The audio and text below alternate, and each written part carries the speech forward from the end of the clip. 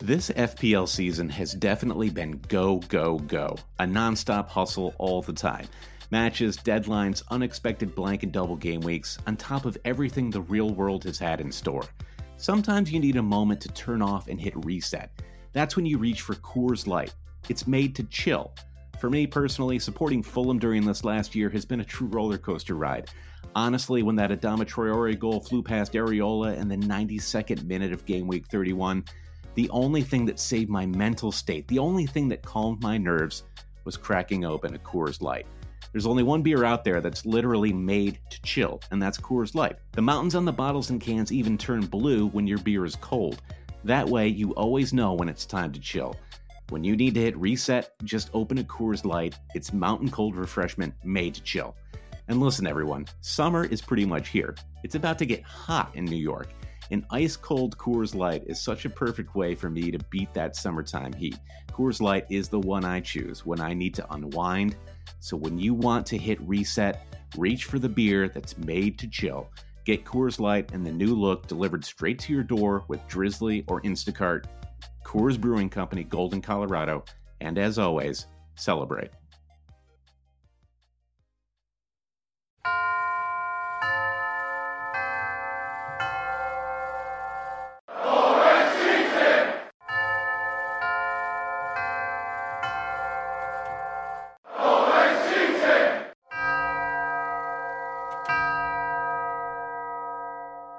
Hail cheaters, and welcome to another episode of the Always Cheating Fantasy Premier League podcast, where we discuss all things FPL. My name is Brandon, and I'm here with my co-host Josh, otherwise known as the greatest FPL manager in all of America. Yep, forever in a year. And you had a little bit of a turnaround this week, Josh. How are you feeling? I'm feeling good. You get an assist from your goalkeeper. You got to be riding that wave through the whole week, right? It is a good week. I mean, were you fist bumping people when you got into the office on Monday? You are joking, of course, because it's been a really terrible start to the season for me. I did, however, move up from 2.6 million to 2.1 million. So I have surged past 450,000 people. Probably all dead teams, but, you know, I've got to say, hundreds of thousands of managers, does have a solid ring to it. It does, yeah. And I felt pretty good. I would have felt a little better if Liverpool had been able to keep a clean sheet on Sunday, but, you know, I'll take it. I had 54 points this week, a very, very late Eden Hazard goal that probably should have been a Callum Chambers own goal. Really helped things along. Yeah, that kind of destroyed me in our head-to-head. I lost. I mean, we'll get into the ins and outs of our squads in a little bit, just to give our listeners an idea of what we're going to talk about. First, we're going to do the rundown of our public mini-league table, Hail Cheaters. We're going to see who's coming in on top there. We also have a lot of new managers coming in for Game Week 6. And, Josh, we're going to try out a new segment that you invented. It could be a one-time thing. We'll see. It could. If it's terrible, you'll never hear of it again. But we're calling it Unpopular Opinions. We'll tell you what that's all about in a minute. And the fixtures from Game Week 6 that we're going to drill down into, we've selected Chelsea, Arsenal. I can't imagine what we're going to talk about there. Boring game. Manchester City, West Ham. Another boring game, right? I mean, you could argue that was kind of a boring game. The first half was not boring. And then Southampton versus Manchester United. Those are our Game Week 6 fixtures. We'll surely get into some of the other fixtures surrounding. And then we'll preview Game Week 7. Josh, we had a fun day out watching the Saturday morning fixtures here in New York.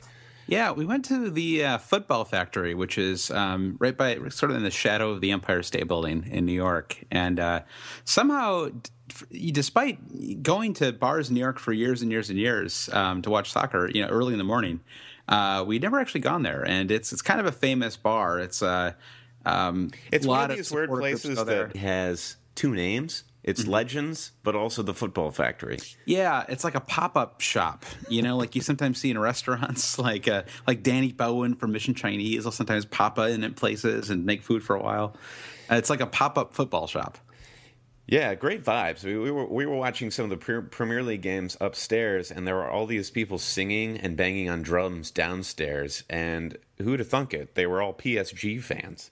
It was crazy, and they were all in Midtown too. I mean, that's why I'd never gone there, because the thought of going to Midtown on a Saturday morning is like the absolute worst idea in most cases. But it was a great place. I'd definitely go back there again. I thought about going there a few times because I'm a Fulham supporter, and Fulham NYC, this little fan group of Fulham supporters, they occasionally convince a bartender there to put a championship game on one of the little TVs down in the basement. But I have not been able to make it there for a Fulham game yet. But we had a great time. We'll get there someday. Just like Fulham will get back to the Premier League, right? Yeah, Ross McCormick, man. He's going to carry you back. Hell yeah. Okay, so speaking of Ross McCormick, I am a Fulham fan in real life, and I am also a Fulham fan in the video game FIFA. And playing as Fulham is not terribly fun. It's not like playing Real Madrid or Barcelona. But if I sound a little sluggish on this podcast, it's because I was playing as Ross McCormick up until about 3 a.m. last night, celebrating the launch of FIFA 16. And no, we do not have any sponsorship of any kind from EA Sports. I actually don't know too much about FIFA, but you can build your rating up, right? Like it's eventually if you play enough and you build up your like player rating or whatever, you can make Fulham as good as Barcelona, right? Well, you can't take Ross McCormick and make him like a 94 striker like Cristiano Ronaldo, but you can insert a fictional player, i.e. yourself, a player that you make in your mold in your own image, and then you can enter into the transfer market and play for Fulham or whoever. And as you go, like if you score 10 shots from outside the box, your long shot ratings goes up, and you'll be much better at shooting, that sort of thing. Gotcha. And just once again, you're listening to the Always Cheating podcast, sponsored by FIFA 16. Get out there and check it out. Yeah, check me out. I'll be playing for the online pro club team Red Suns United with my main man Harry Budd, Harry_Budd. If you're out there listening, I love you, man. So speaking of people who we have only met online, let's give the rundown of what happened in the Hail Cheaters Public Mini League this weekend. Yeah, for the second week in a row, we added so many players that the previous first place person got bumped down to second place. So poor Ajax Treesdown, who had another good week, 63 points, high score, I think, maybe across the board. I'm looking down the table here, and we've got his crush underfoot down there in 49th place. He got 63. Yeah, so a couple people had 63, but I think 63 was the high score in our league this week. Oh, I see. Hurricane, managed by Peter Tind, he's 65 points, sitting at 37. All right, not bad. So Shonuff is in first place. He had 44 points this week. So Shonuff actually, I think he was around 1,000 in the world heading into this week. He's down to 1731 now, and I took a look at his team, and really the problem was that he had 3 subs that came through. Gomez, the Liverpool striker, who we will get into a little bit later, the striker defender, of course. Cedric, another defender, and Silva. All 3 did not play this week, and so he had to bring in Bellerin, Chadley, and Pedro, which actually worked out okay. He got, 7 points from those. So, I mean, given that he had to make 3 subs, that could have been worse. Now, are you feeling a little bit of a threat here from Jesse Ruff, Shonuff manager? He is American, and I see he ranks 1,731. Is he going to take your title as the greatest FPL manager in the United States? No. He'll never do it. It'll never happen, Jesse. Nice try. He or she. We don't actually know. It's hard to say. And then Hippo FC, who was our number 1 last week, drops down to number 2. Yeah, only 3 points off first place, though. So pretty tight in the Hail Cheaters League. We're up to what? I think we're up to 58 people now. Yeah, keep them coming. If you're listening to the Always Cheating podcast and you still haven't joined the mini league, it's your chance to get your one shot at Josh here. Yeah. All right. Enough with the Josh stuff. No, it's your one shot to get a shot at Josh and Brandon. I linger in the 3 millionth range. So You'll probably be fine. Come and beat me and laugh at Take Genesis. Name may change soon. Yeah, I'm still not doing much better. I had some green arrows this week, but I'm still here at 1,454,000. So I still need a little help. I had one of those weeks where you get a random array of green arrows and red arrows. Mm-hmm. So it's sort of mixed messages. I don't really know how to feel about this week. Yeah, I can't complain about a 54-point week. I mean, I've had so many red arrows this year that I'll take it and I'll bank my 450,000 point jump. But speaking of not really knowing how to feel, we do want to talk about Unpopular Opinions, our new segment. Josh, can you introduce? Great segue. Yeah. Introduce this segment for us. All right, so Unpopular Opinions is the idea here is that we look at bandwagons for. If you're the kind of person who's listening to this podcast, you're probably on a lot of different websites. Transfer Hub, Fantasy Football Scout, Total FPL, a lot of different sites that are available out there. So you often, if you're reading the comments or you're seeing the posts, I mean, there are a few people that people are constantly talking about dropping or bringing in or making moves.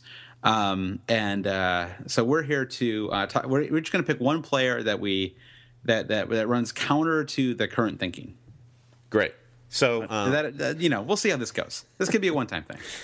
So I'll kick things off, Josh. My main concern with my team right now is actually my midfield, or I guess it's not a concern, but it's where I'm looking to make some moves. Mm-hmm. You don't get concerned; you get even. I do, yeah. That's the tagline of the action movie that I'm in, called Concern Trolling. So I've got Mark Albrighton on my bench, Mesut Ozil, Andre Ayew, Riyad Mahrez, and David Silva. I feel like I could improve that a little bit. So I'm looking at midfield transfers in. What are the bandwagons? We were talking about this before we started the podcast. Even though we've watched a handful of West Ham games, I still haven't managed to form my own personal opinion on Dimitri Payet. Mm-hmm. I mean, I can just listen to the popular opinion to go counter to this segment. He's clearly a great player, but the hesitancy is his ownership is skyrocketing. Maybe I want a differential. So you go to the third most transferred in midfielder here. It's Juan Mata from Manchester United with 49,000 transfers in, which is shocking to me. I mean, it's not shocking because they have the Sunderland fixture that's coming up, which is super enticing. Sunderland is the most garbage team in the league right now. But Juan Mata is the classic midfielder that's liable to go invisible. I guess similar to my Mesut Ozil midfielder. Yeah, the thing about Mata is, and I think this is one of those issues that people who've played in the fantasy league for a long time have. I know I suffer from it. Which is that it's very hard to. In some ways, it's an advantage, right? Because it would take. I can't imagine what sort of string of goals and assists it would take for me to bring in Oscar at this point, right? Because I've had him so many different times over the years, and I have always been rewarded with misery, just total abject misery. And also, he looked terrible on that Arsenal game. He comes and he goes and he gets injured a lot, and then he just doesn't play or he doesn't start and goes 3 or 4 games where he sort of drifts in and out of the game and gets subbed in the 60th minute.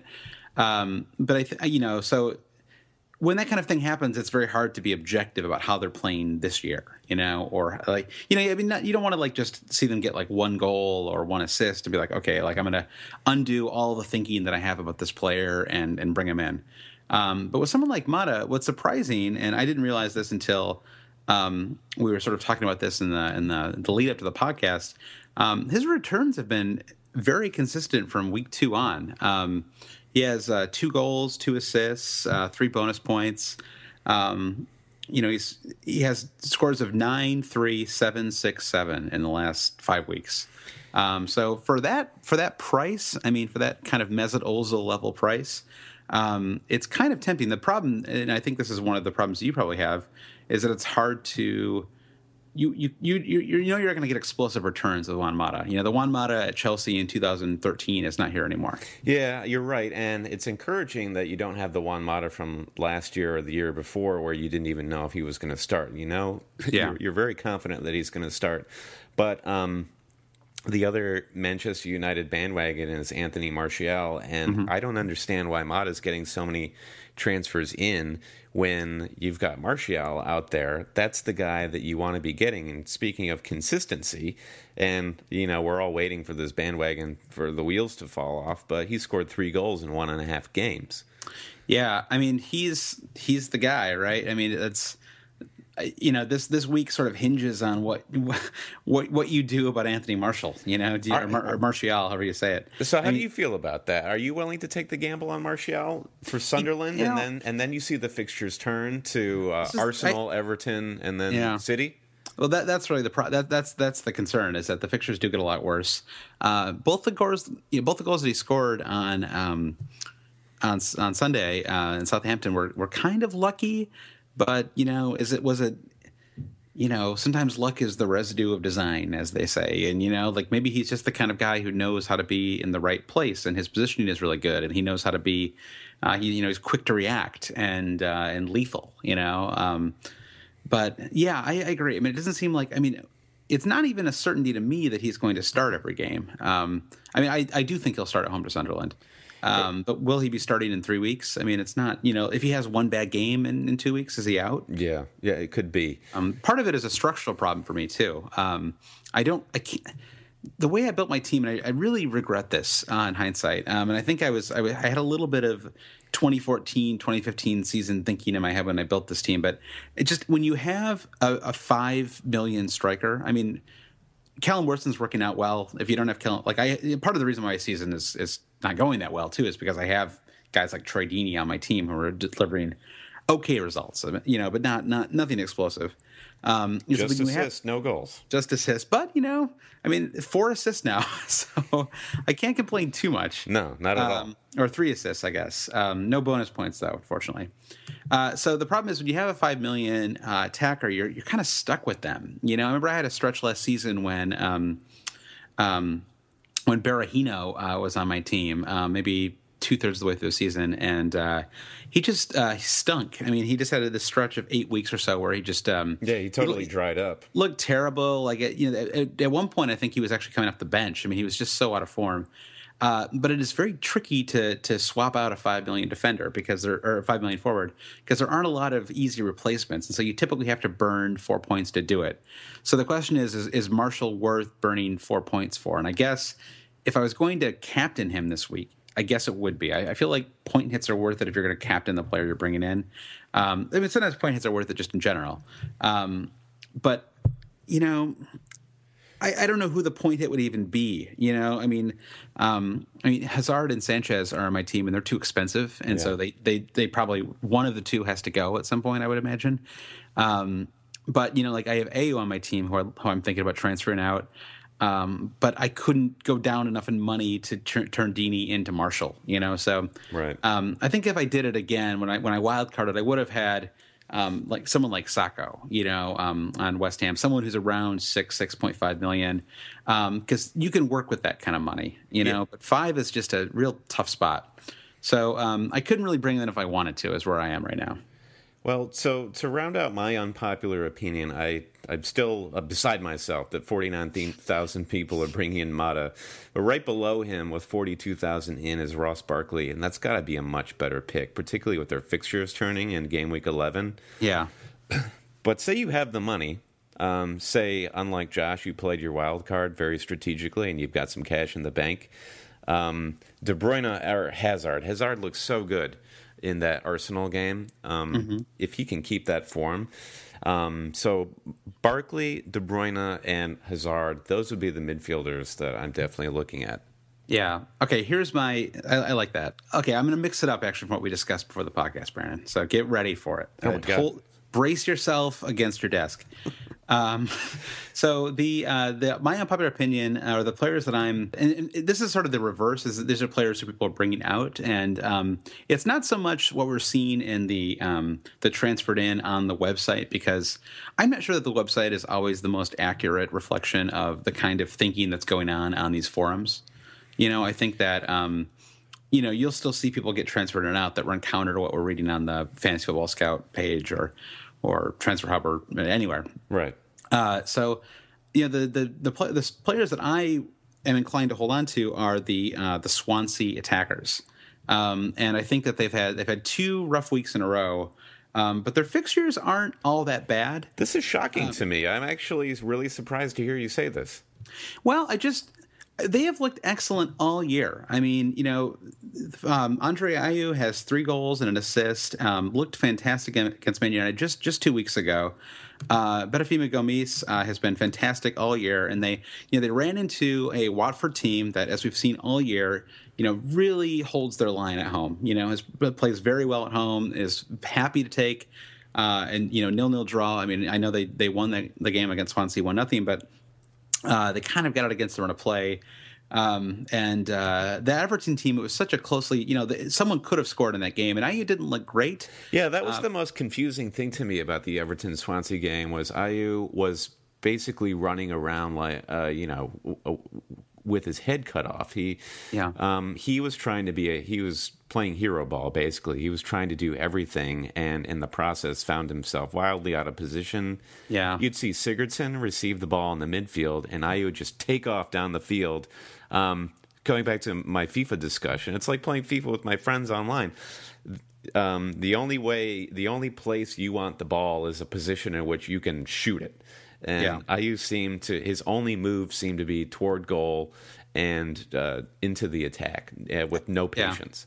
I just think that there's this feeling a lot, a feeling that you see, it feels very pervasive, where someone has a good game, someone has a bad game. I mean, you got to make the move right away. And they're going to a Southampton team that looked pretty leaky against Man United. Then they have 2 fixtures at home. One against a Stoke team that is absolutely shipping goals right now, and one against a Tottenham team that I wouldn't be very scared of on the road. I don't know. I just feel like a lot of people are bringing these guys out, and it's a little bit like, what have you done for me lately? Because I do think that they're going to come back around, and hopefully starting this weekend. Also, he didn't play in the midweek fixture, so I think he got a much needed rest. I still actually may bring him out for Dimitri Payet. Yeah. I mean, this is sort of the question that I'm going to be thinking about all week, because I've got the money to do it, and even if Payet goes up a tenth, I can still make the move. So I'm not even sure where I am on this, but I'm certainly not planning to bring out both of the Swansea attackers. It's a terrifying feeling, right? First, there's the terror of not getting on the bandwagon early enough and missing out on points, and the opposite is the terror of dumping somebody who you believe is out of form. Yeah, because it seems like the player who most people are talking about bringing out for Martial, I mean, either it's Christian Benteke or it's Bafétimbi Gomis. I wonder if I said that right that time. Well, possible. Only Twitter will tell us. But yeah, Gomis, he has close to. See, there you go. You got it. Gomis, he's got. He goes by Tim to his friends. Gomis? Tim Gomis. I bet they call him Tim in Swansea. I think they might call him Gomi, like Hank Schrader's partner in Breaking Bad. Speaking of Gomis. He's got close to 82,000 transfers out. And yeah, I think you're right about that. Half of those have to be, at least half of those have to be people bringing in Martial. Yeah, it makes a lot of sense. I mean, what do you think about Benteke? I mean, I know we'll get to this later, but are you worried about him? I mean, I guess you don't have him on your team. So I don't, but I think I would you be making the move right now? I would be worried, I suppose, which is weird because I know in the last episode of the podcast, I was really excited about Benteke. I think everyone had their tails up for that Norwich fixture, which came to nothing for Benteke owners. So I was actually really thankful that I still had my main man, Graziano Pella, leading my line. I mean, but I know we've been a little what's the word, ambivalent about Marshall so far in this podcast. But if I had Benteke, I would absolutely be using my move this week to turn Benteke into Marshall. I think that is a really easy move to make. I think there's a very good chance that Benteke isn't going to play this weekend. There was an interview with Brendan Rodgers where he said as much this afternoon. So I think that I don't know. I think because changing a Benteke who might not start into with fixtures that get quite a bit worse after that. They're away at Everton and Tottenham the 2 weeks in weeks 8 and 9. So bringing him in for Anthony Marshall, that's like even if it only works out for 1 week, it might be worth it. Yeah, I think there was this impulse too to overlook how weird and unorganized the Liverpool squad was because Benteke is just such a larger than life figure and an imposing striker. Yeah, I guess I don't. I mean, you probably understand formations a little better than me. I mean, how does it work with Sturridge and Benteke up front? I mean, is it like a 4-4-2 or something? Like what?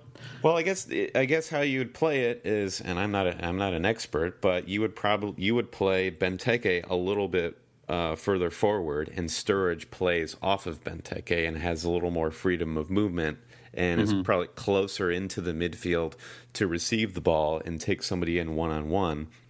And then Benteke just plays off the shoulder of the last defender and waits for a cross in or for Sturridge to play the ball to him or collect a rebound off of a Sturridge shot. I mean, if you're playing with Daniel Sturridge, that's your best chance to get the ball from him is off of a missed shot, right? Which would augur for bringing in Sturridge. I mean, because theoretically, I mean, certainly we know that the guy is not afraid to shoot. So even if he's playing a little bit past Benteke, you'd think he could possibly get goals and assists. I mean, the problem, of course, is that his price is absolutely insane. It is insane. That takes away from 10.4 now. I started at 10.5. Do you see his ownership there? Because to me, one of the more exciting things that happened in that Liverpool game was seeing Sturridge get the start, and he could be some real juice for strikers in the FPL. I feel like I don't even understand that price. I mean, I'm looking at his numbers from last year. I mean, he had 4 goals and 3 assists last season. I mean, he was injured, much of the year, but just 10.5 is crazy to me. So Benteke must have been priced before he moved to Liverpool, right? Was he still at Aston Villa and he was 8.5? Yeah, I don't remember what the timing was, but that does sound absolutely correct. Yeah, but 10.5, I mean... So Sturridge gets that price because he's effectively the lone known quantity there. Yeah, that just, to me, Sturridge just... I guess Ings had some data behind him from Burnley. I could see 9 or 9.5, but 10.5 just means it's really impossible to bring him in. He had a hip replacement, for God's sake, or whatever it was that he had. Yeah, you would need... I mean, I would need to see goals and assists in a couple matches in a row. I mean, I suppose if this Aguero thing never works out, then all of a sudden we've all got the money to start bringing in the Daniel Sturridges of the world. So that's a little bit of strategy for you guys. Let's run down the actual action of game week 6 real quick. We had a few games that we wanted to zero in on, first of which was Chelsea hosting Arsenal.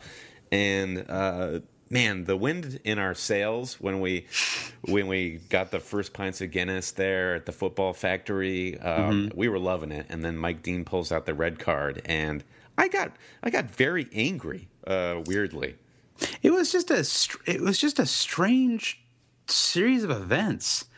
I mean, first of all, I really was expecting a red card for Costa. I mean, just given, obviously, when you're at home, you can see the replays and you can see, you can see him grab like all these people's faces and push and just do all that stuff, away from the camera. I mean, now it looks like he is probably going to get a retroactive 3-game ban.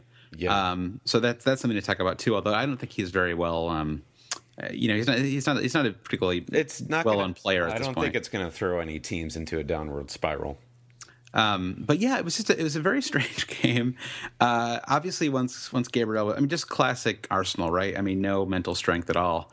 I say that as an Arsenal fan, but it's true. Well, yeah, it has to be Mourinho's plan. I mean, Chelsea has not been playing well, but Mourinho knows by reputation and by playing Wenger so many times and beating him so many times that Arsenal's great weakness is their emotional vulnerability. Yeah. So I'm sure, like a la Cobra Kai, he told Costa to go out there and get on every last nerve of the defense and take them out of the game. And I don't know effectively putting Gabriel and Koscielny in a body bag. I don't know if you listened to the Guardians Football Weekly podcast this week, but they were talking about it really exposed sort of a leadership problem, too. I mean, if Mertesacker had been there, then he might have been able to go in there and break it up with Gabriel. But as it was, I mean, Sandy Cazorla was the captain that week. And if Mertesacker was there, Gabriel wouldn't have been playing. Well, that's true. That's true. But I take your point. Yeah, there was just there wasn't really a player who, could just go in there and sort of boss things around and sort of... Well, yeah, and that cost of there. You do what Jordan Henderson did for Liverpool a couple. Was that last fall or spring? It must have been. There was a clip that was making the round where he basically he stared down Costa. Put on a face. Yeah, exactly. And this is the thing that drives me crazy about Costa. Yeah, like hot take alert. I'm the first guy to have a hot take on Costa. But it's great to have a villain in the Premier League. It's a lot of fun, and you can't blame any player for playing a mind game. It's a way to get an advantage. And the easy comparison is Luis Suarez, who, bites people and is documented as being a racist and saying weird shit on the field. So he's kind of like not a cool guy, but also Suarez is a beautiful footballer. He wants to win the game, and when he's not being crazy, he's being a fantastic player. Yeah, no one mixes lovable and crazy quite as well as Luis Suarez does. Yeah, he's the Reese's peanut butter cup of villains. And I don't actually know what that means. Yeah, I don't know what it means either. But then you've got Costa, where the duality of him, where he tries to act like anytime somebody touches him, he gets in their face like he's a big tough man. Like, to him, it's all about let's be men and let's be athletes and be as physical as possible. And then what he resorts to ultimately in this Arsenal game are these petty mind games, and he gets tapped on the shin by Gabriel, and he gets thrown into hyperdrive. Yeah, I was amazed that the Gabriel red card got rescinded today. I guess he may apparently still get another red card for the way that he went off the pitch, or not a red card, but like a 1 to 3 game ban for his behavior. Right. Yeah. He just stayed on the pitch for too long. Yeah. Just so resisting arrest, so to speak. Yeah. So and obviously once he was out, the game had a completely different tenor. Not that I really expected Arsenal to win that game anyway, although it would have been nice if my 11 million midfielder Alexis Sanchez had done something. Yeah. I was a little surprised that he got subbed out at the the 75th minute 74th minute. And I was a little surprised he got subbed out, because you'd think with his speed, that he and Ivanovic. Right. Well, he was tortured, and Ivanovic got a yellow card, just as we all might have, would have expected. Sure. You could bank on that. I should have gone to DraftKings. But you'd think that he and Walcott would be particularly valuable in a game like that where they're shorthanded. But maybe he was just worn down or something.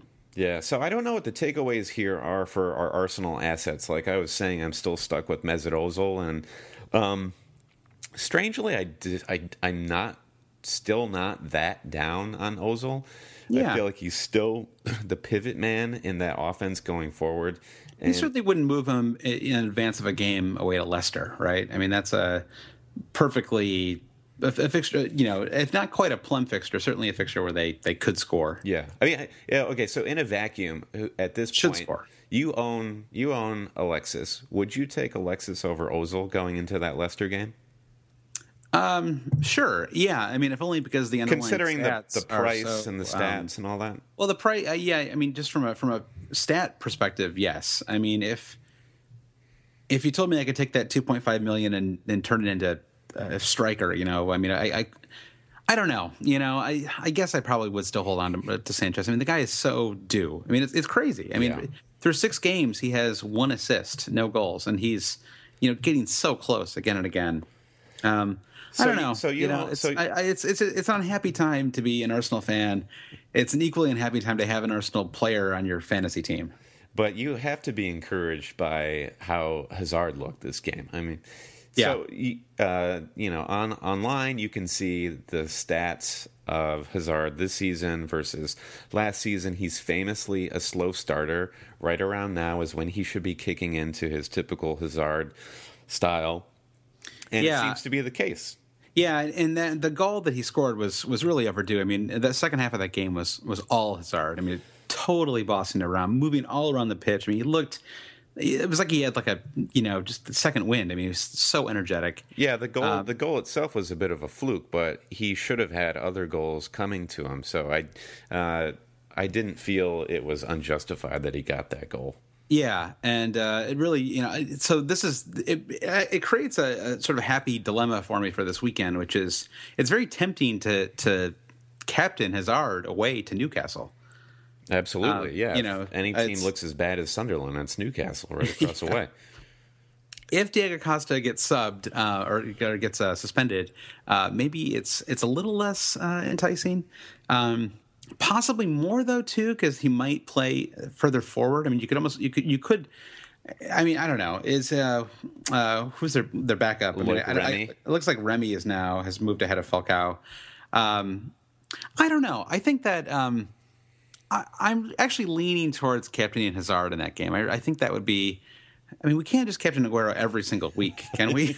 I mean, can you just keep in the face of him not really even today? I mean, he scored a penalty, but everyone else in that Man City team performed better in the Capital One Cup. Yeah, following the minute by minute on. Let's call it the League Cup, not the Capital One Cup. The Capital One's not sponsoring this podcast. No, we're not shills. Yeah, following the minute by minute on BBC, you could basically get the sense that everyone on that Man City team was having fun, but Aguero. Yeah, it's I don't know. So we'll see. There are actually a lot of interesting captain options this week. If I bring in Payet, that would be a really tempting captain option as well. I mean. I don't know. It's almost a little bit like. I got to tell you, I'm thinking about Russell Martin right now. Oh, sure. Well, yeah. Why not? Right. No, I mean, just there's something about the way that I don't know. Yeah. Well, we'll see. We'll see. I mean, it almost feels like you could follow Sunderland and as a fantasy player, you could follow Sunderland and Newcastle around for the next few weeks and just captain whoever's playing them because you know that it's going to be goals galore. So that's Chelsea's first clean sheet, and they look to be turning around, much like Josh's FPL team. Then we had Midlands Derby, Villa, West Brom. Everyone who was calling out for you to get a West Brom defender turned out to be right. Yep. Thank you, Thank you, Transfer Hub.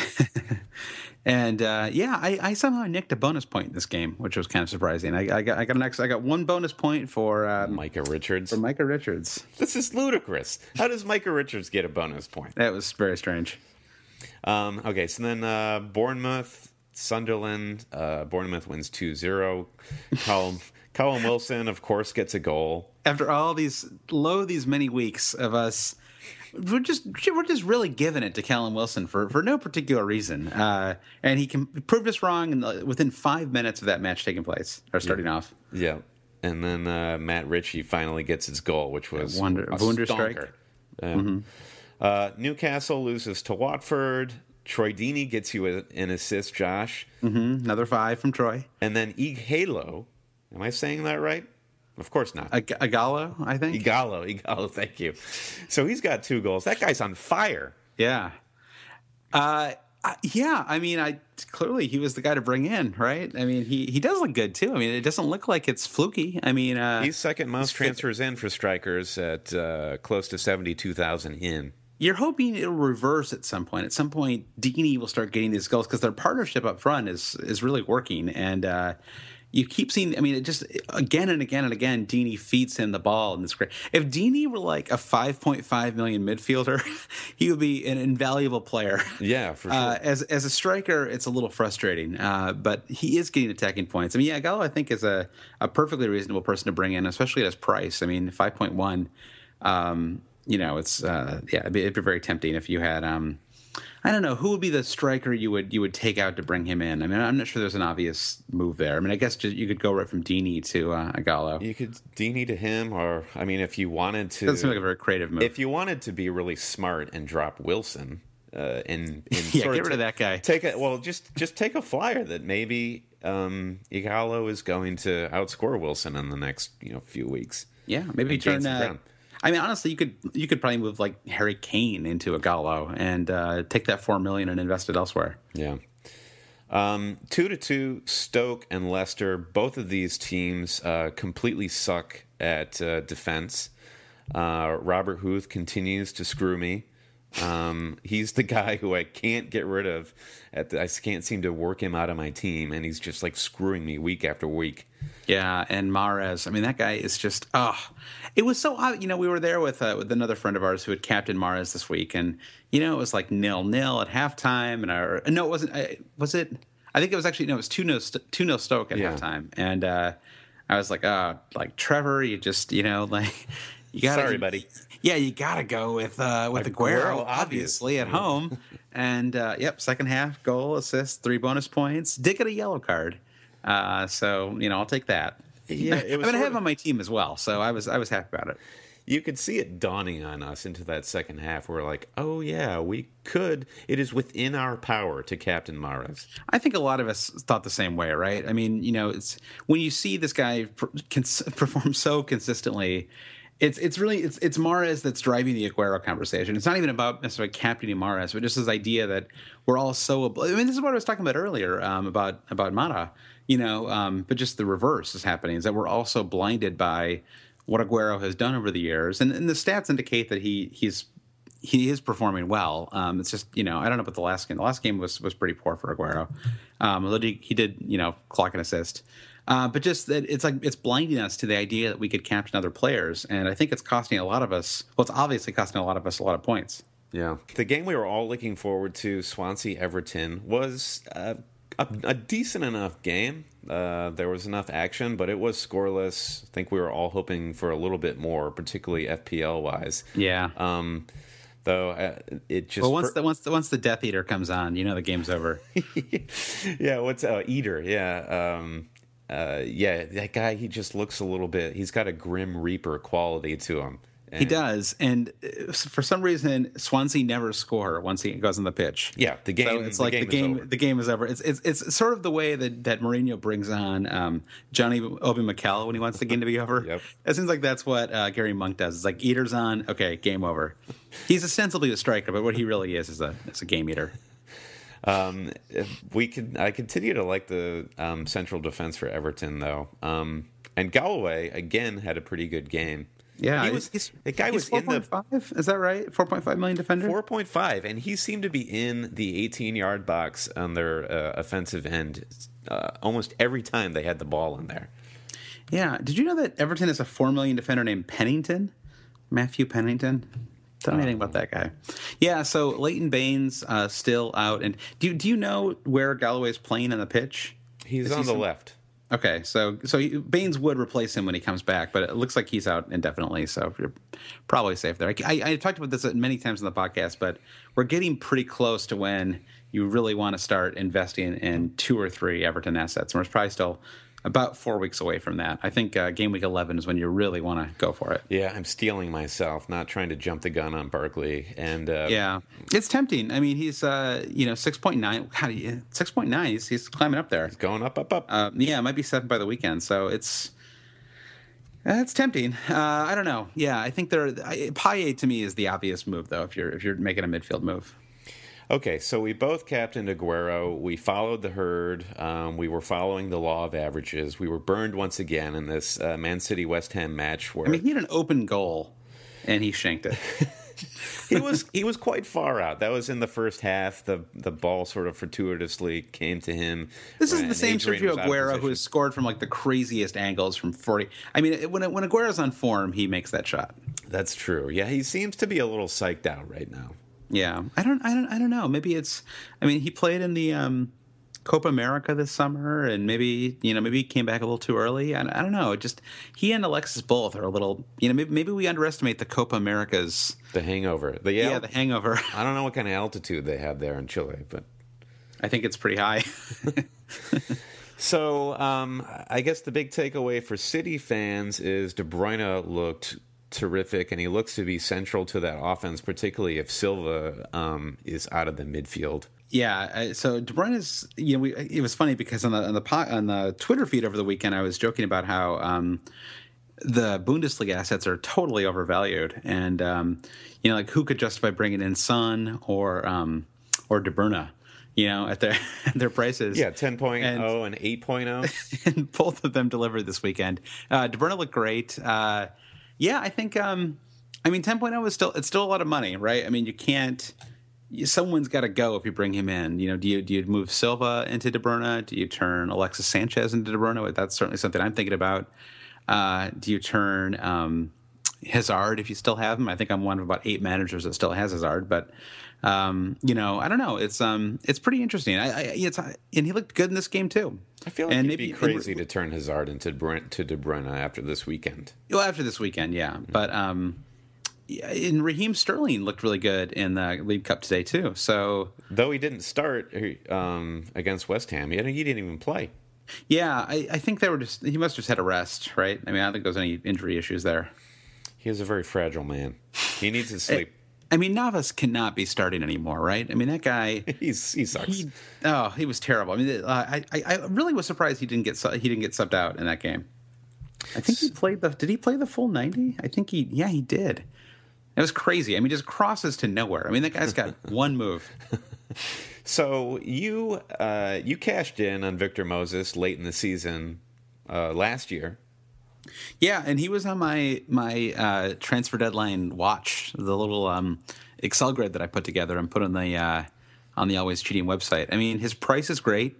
The question was whether he was going to play every week, and it looks like he is. So, someone to keep an eye out for. I mean, that was a really lethal strike. It was lethal. So fast. But it's crushing that he got yanked at the 59th minute. But he scored. Yeah, that is crushing. But he scored. Maybe they're just working him into the team still. Yeah. But 6 points in game week 5, 6 points in game week 6, 5.3 million midfielder.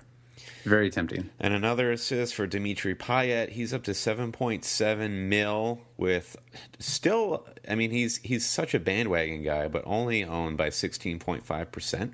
And they're about to play at home to Norwich and then away to Sunderland over the next 2 weeks. Damn. Yeah. Suddenly, I felt the wheels turning in your head as I said that. I was like, after not paying attention to this guy for so long, and mentioning that earlier in the pod, I'm suddenly feeling very desperate to have this guy in my team. So that City, they lose their first clean sheet of the season. They lose their first game of the season. Kolarov ended up with 0 points. Yeah, that was a great move, turning Azpilicueta into Kolarov. Pretty thrilled about how that worked out. Well, this was the first week where I got to be vindicated fielding Joe Hart over Kolarov, where I got 1 point over 0 points. So yeah, there you go. There's mud in your eye. It works out over the course of the year. I'm sure it will. So anything else to say about City West Ham? No, I don't think so. Okay, so Spurs, Crystal Palace. Spurs win 1-0.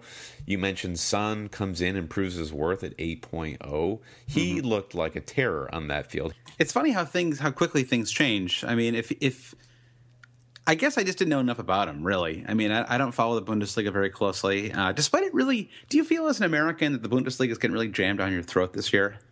I feel like I am seeing more promos for the Bundesliga. Just why would I follow the Bundesliga? Why would I follow a league where only one team can win every year? Lewandowski scores 5 goals in 9 minutes. It's ludicrous. I mean, I guess I suppose there's.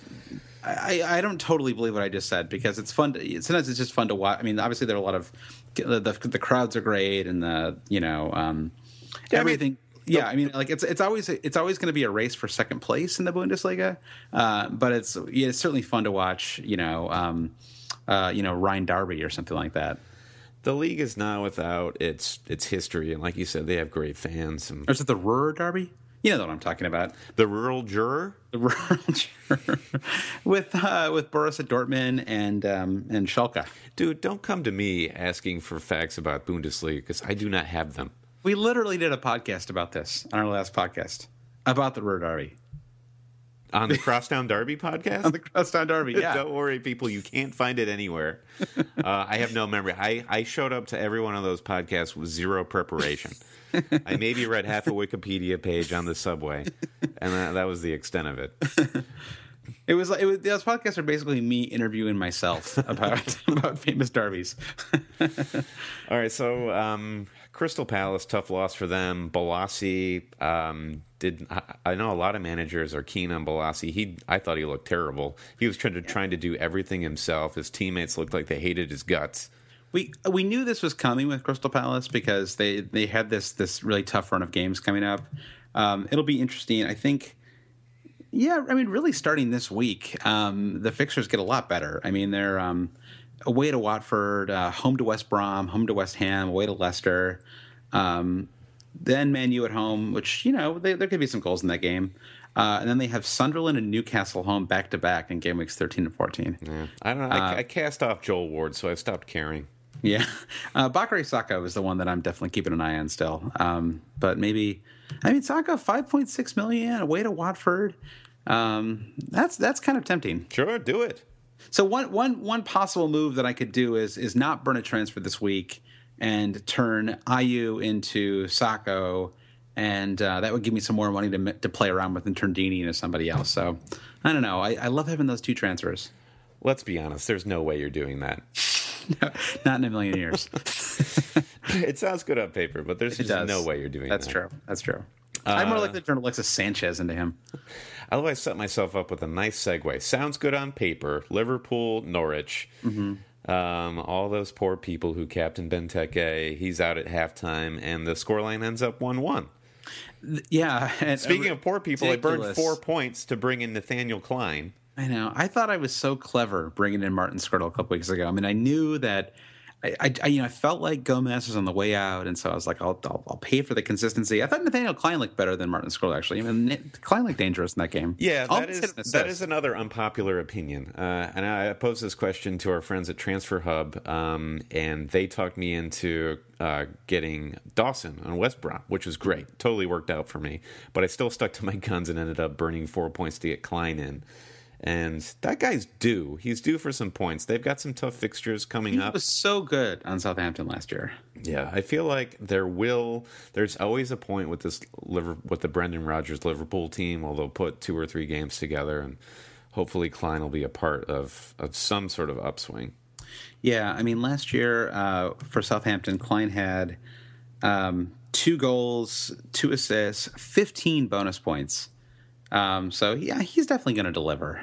And at $5.5 million, he's a pretty reasonable player. I feel very disappointed because I had brought in Skirtle with the idea that I could write all these fixtures. I mean, they had home to West Ham, home to Norwich. Next week they're home to Aston Villa. I mean, that seemed like 3 to 4 really good home fixtures. And I mean, the equalizer was just such you could see it happening. Like the second they won a corner, I knew something bad was going to happen. And it stings even worse because everybody has George R. Russell Martin, Dances with Dragons on their bench, buried on their bench. I mean, thank God Mark Albrighton gets to have first. So it took a crazy scenario where Silva didn't play and Raheem Sterling didn't play and Gomez didn't play to even bring in Martin, and suddenly did he get 9 points in that game? Yeah, he did. He ended up with 1 bonus on top of the goal. And so I lose the clean sheet. This is the 3rd goal that Martin has scored in the season. Yeah, you burned 4 points and you didn't get the 9 from Martin. I would have taken you in our head-to-head had I just not burned the 4 and played Martin. And that goes with my age-old theory, which I often bring up, is just trust the attacking power of your defenders in your squad. It was a very cheeky goal for Martin. The ball sort of chip. Yeah, but like that has to be chipped just weighted just right, I mean, the way it just is, you could, like, it was the worst part. If you had Liverpool defenders, you could see it in slow motion. I mean, you could see the ball just sort of floating over Mignolet's outstretched hands, and nothing he could do. So if Martin is on my bench, he's guaranteed to score. He's been on my bench for all 3 of those goals. Fortunately, one time he got subbed into my squad to score a goal. But Gomez, I mean, he's you would think he's lost his place, right? I mean, Moreno looked really good in that game, had the assist on the Ings goal. Yeah. I guess we'll see tomorrow in the League Cup. But I would expect that's it for Gomez for at least for a while. Okay, our last fixture that we wanted to talk about, the last fixture of the game week, Southampton hosting Manchester United, and ends up 2-3. Yeah, and I feel like we've talked about Martial pretty extensively, so I don't know if we need to go into that too much. The thing about Martial, and we talked about this a little bit over the weekend when we were at the Football Factory, is it's there just aren't a lot of striking options right now. There aren't a lot of players that you can bring in who are consistently delivering. So it's if this were a normal season where you had 5, 6, 7 players who you're kind of bringing in and out. I guess even Pele, who was very inconsistent in the second half of last year, is one of the more consistent players.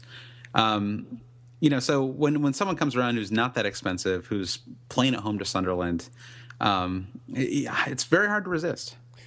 Yeah, Pele looked great in this game. I mean, I felt really lucky. I mean, honestly, I was praying for a hat trick before this game even started. So he puts the goal in within, I don't know how, very early in the game, and I'm thinking, great, it's on, let's do this. And then a few minutes after he put in that rebound off of De Gea, he was in on goal, and he put the shot off the post. Mm-hmm. Oh, man. Yeah, barely missed. I was really feeling it there. That was like an inside the post miss too. Sometimes it's off the post, but it's kind of it glances off the post. I mean, that should have been a goal. Yeah, he didn't finish very well there. But I don't know, Pele is just such a weird guy to own because when he's great, and when he's not, it's not that he's terrible. He's just terribly frustrating. Yeah, and it turns out that Mane was a guy worth holding the line on too. I mean, it's just strange with him. Why did he only play 24 minutes in game week 5? Maybe he traveled far for the international break. But 11 points in game week 4, 9 points in game week 6. Their fixtures, Southampton's fixtures, the next few weeks are not too bad. They're kind of a mixed bag. Swansea at home, Chelsea away, Leicester at home, Liverpool away, Bournemouth at home, Sunderland away. So that's over the next 6 weeks. I mean, 4 of those are pretty good, though. Yeah, I mean, their offense looks to be clicking. It looks very organized. It looks very organized. And even Liverpool away, I'm not sure how scared of that match I'd be. Really, just Chelsea away. Yeah. And then, of course, you got to consider Juan Mata. Everyone's doing it. Yeah. We have to mention De Gea, right? I mean, that guy's he had even though he let in 2 goals, he had an amazing game. He almost stopped that rebounded shot from Pele to open up the scoring too. Oh, the question is just whether he's 5.4, and is this team going to take a big drop now that Luke Shaw's gone? That's really the question. So, I mean, he actually hasn't kept a clean sheet so far. I don't know. I mean, I guess there's not a lot he could do on that Benteke goal. In game week 5, you're a little more inclined to take an expensive defender or expensive goalkeeper than I am. I like 5 million, sort of where I max out. But I thought he looked great from a actual real life soccer perspective, but from a fantasy point of view, I'm not sure I'd want him on my team. All right, should we just run through these game week 7 fixtures before we sign off? Yeah, let's take a quick look. Early morning Saturday, we got Spurs, Man City. Captain Aguero. Triple captain. Triple captain Aguero and triple captain Son too. Yeah, double triple captain. Yeah, double triple captain. Was it at White Hart Lane last season where Aguero scored 4 goals? Yeah, or 3 goals and an assist or whatever it was. Was that the match where you showed up and I had... You almost kicked me out of your house. I was so mad. I had gone back and forth and captained him. We can't talk about that game. That was too painful. So yeah, he has. I don't read too much into that. I mean, yeah, he has a good record against them. I don't know. It's the early morning game, though. I don't know. No way. Yeah, exactly. You can't captain an early morning game because that sucks all the fun out of it. Ruiner. I know. I mean, the only way you're happy in that situation is if you get a hat trick out of your captain. Yeah, I really don't know what to do about Aguero right now. Because the problem is it's just so nerve-wracking, I mean, because he's going to go off at some point, but how many weeks in a row can you pass up better captain options in the face of him eventually going off. Yeah, the solution is easy. Just keep him in your squad and don't captain him until he hits form, right? Yeah, exactly. All right, next match is Leicester-Arsenal. I'd expect lots of goals in this game. I would expect Arsenal to I would expect them to win this game. I know that Leicester has been playing kind of heroically the last few weeks. But this is the kind of game that Arsenal typically wins, right? Especially, a tough loss. I think that Cazorla will be back, right? Because his ban is only a 1-game suspension. Be served in the league tomorrow. Cup. Yeah, it does hurt him in that North London derby, though. So I think, this game is a little tricky too because we'll see who. I would expect him to play pretty much the full squad tomorrow. For the North London derby. Although honestly, he shouldn't, right? Because who cares? Yeah, I mean, if you lose to Spurs in the League Cup, it does not matter. Chelsea match was just one game. They had been playing better, but they had been playing better in the league. But it's been a tough week for Arsenal fans. Yeah, I agree. So I mean, Robert Huth is not going to hold the line. He never does. Yeah. Let's say like 2, maybe like this game could be like 3-2 Arsenal. I could see something like that. And Mahrez will have a goal and an assist. I predict 3-1 Arsenal. Okay. All right. Liverpool, Aston Villa. Liverpool will not be keeping a clean sheet. Oh, so I feel like I kind of buried the lead on this, Brandon. But as we discovered over the weekend, to my horror, somehow through the first 6 weeks of the season, not a single player on my team has kept a clean sheet. Not a single defender. Maybe midfielders have, but no defenders somehow. It hardly seems possible, does it? It's remarkable. It is truly remarkable.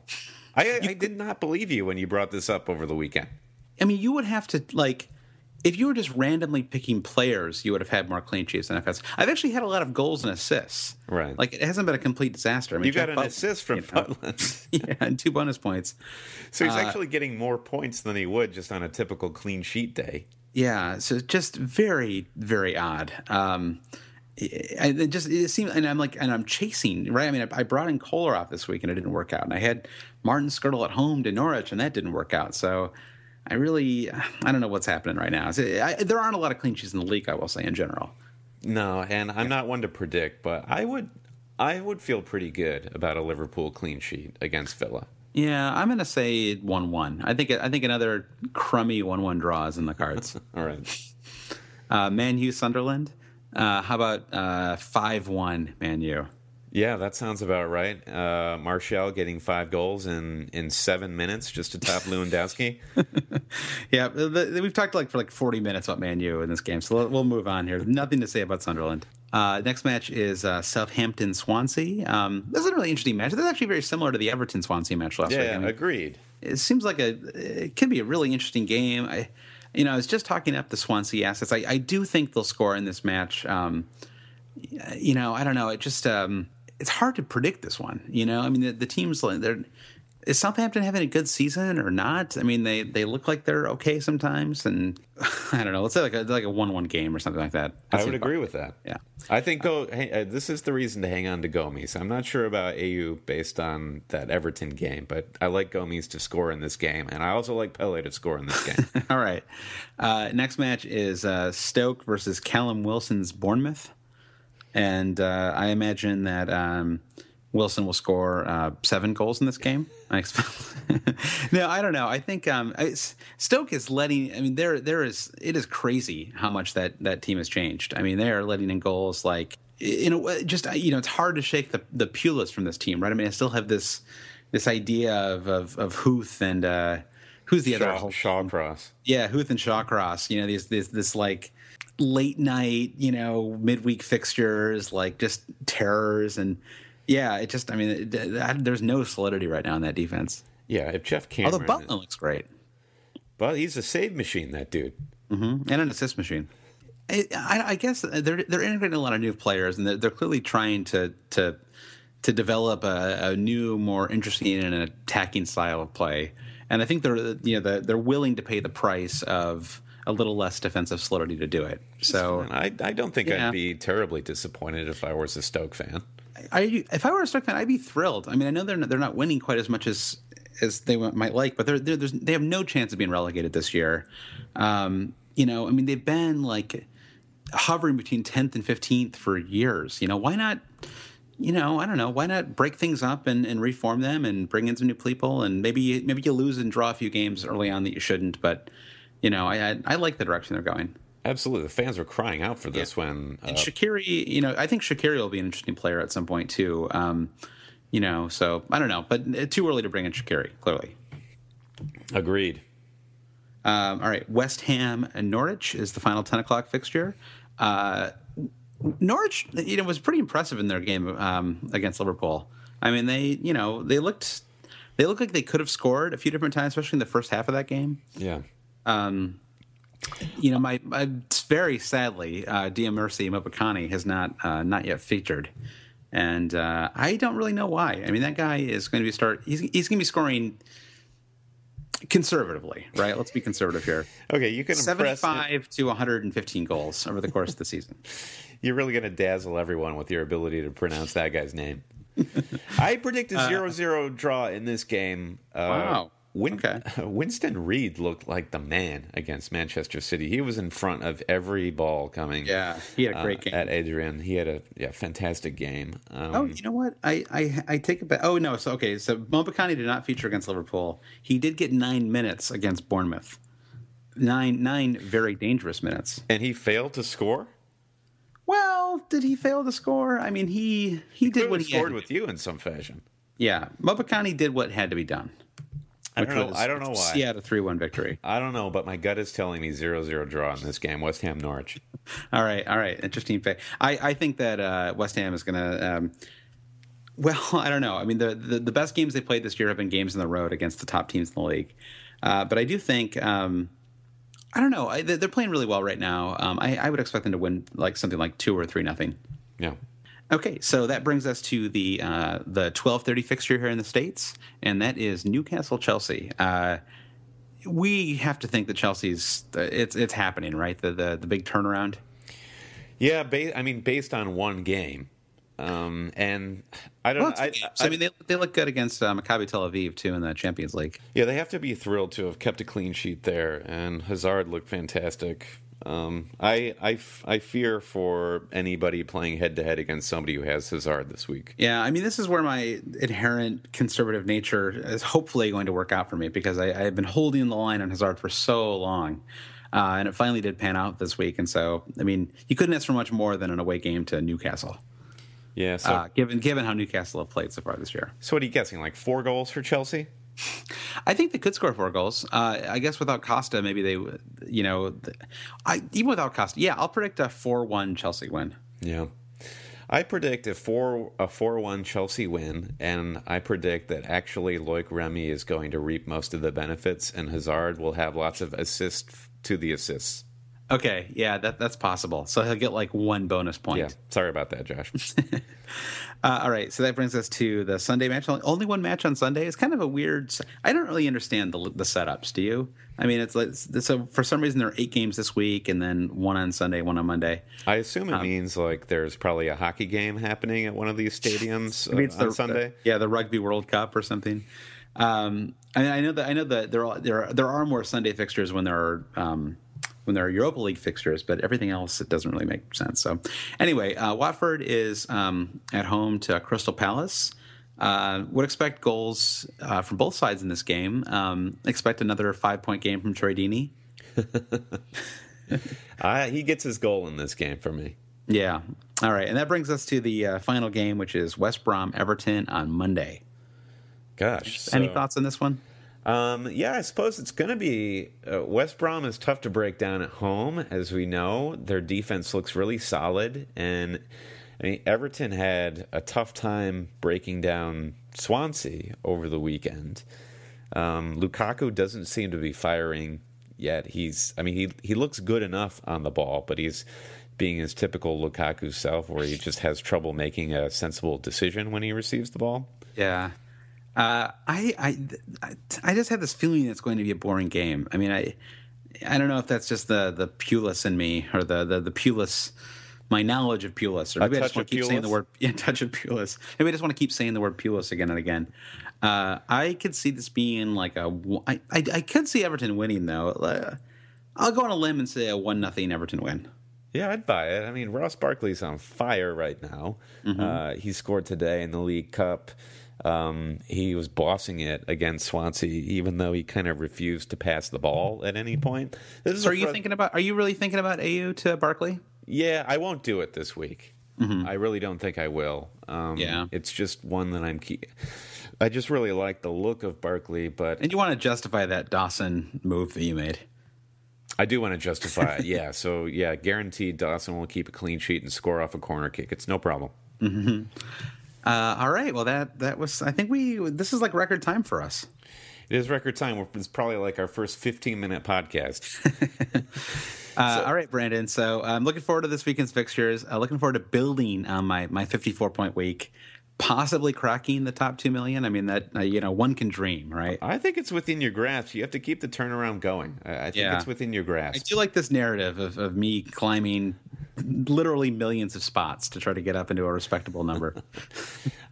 We were talking about the Hail Cheaters Public League earlier. You can still sign up. The league code is at our website at alwayscheating.com. Just hit the league button there. And there's auto join button there, and then there's also the league code's also on our Twitter feed. Yeah, and the Twitter is at Hail Cheaters. So find us there.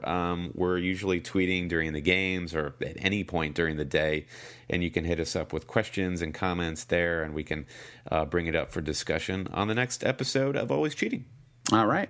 I'll talk to you later, Brandon. Cool. Oh, don't forget to subscribe to the podcast on iTunes. I forgot to also mention last week we're available on Stitcher Radio, so you can subscribe there too, and feel free to leave us a review. All right. Well, hail Poku. Poku forever. Mm-hmm.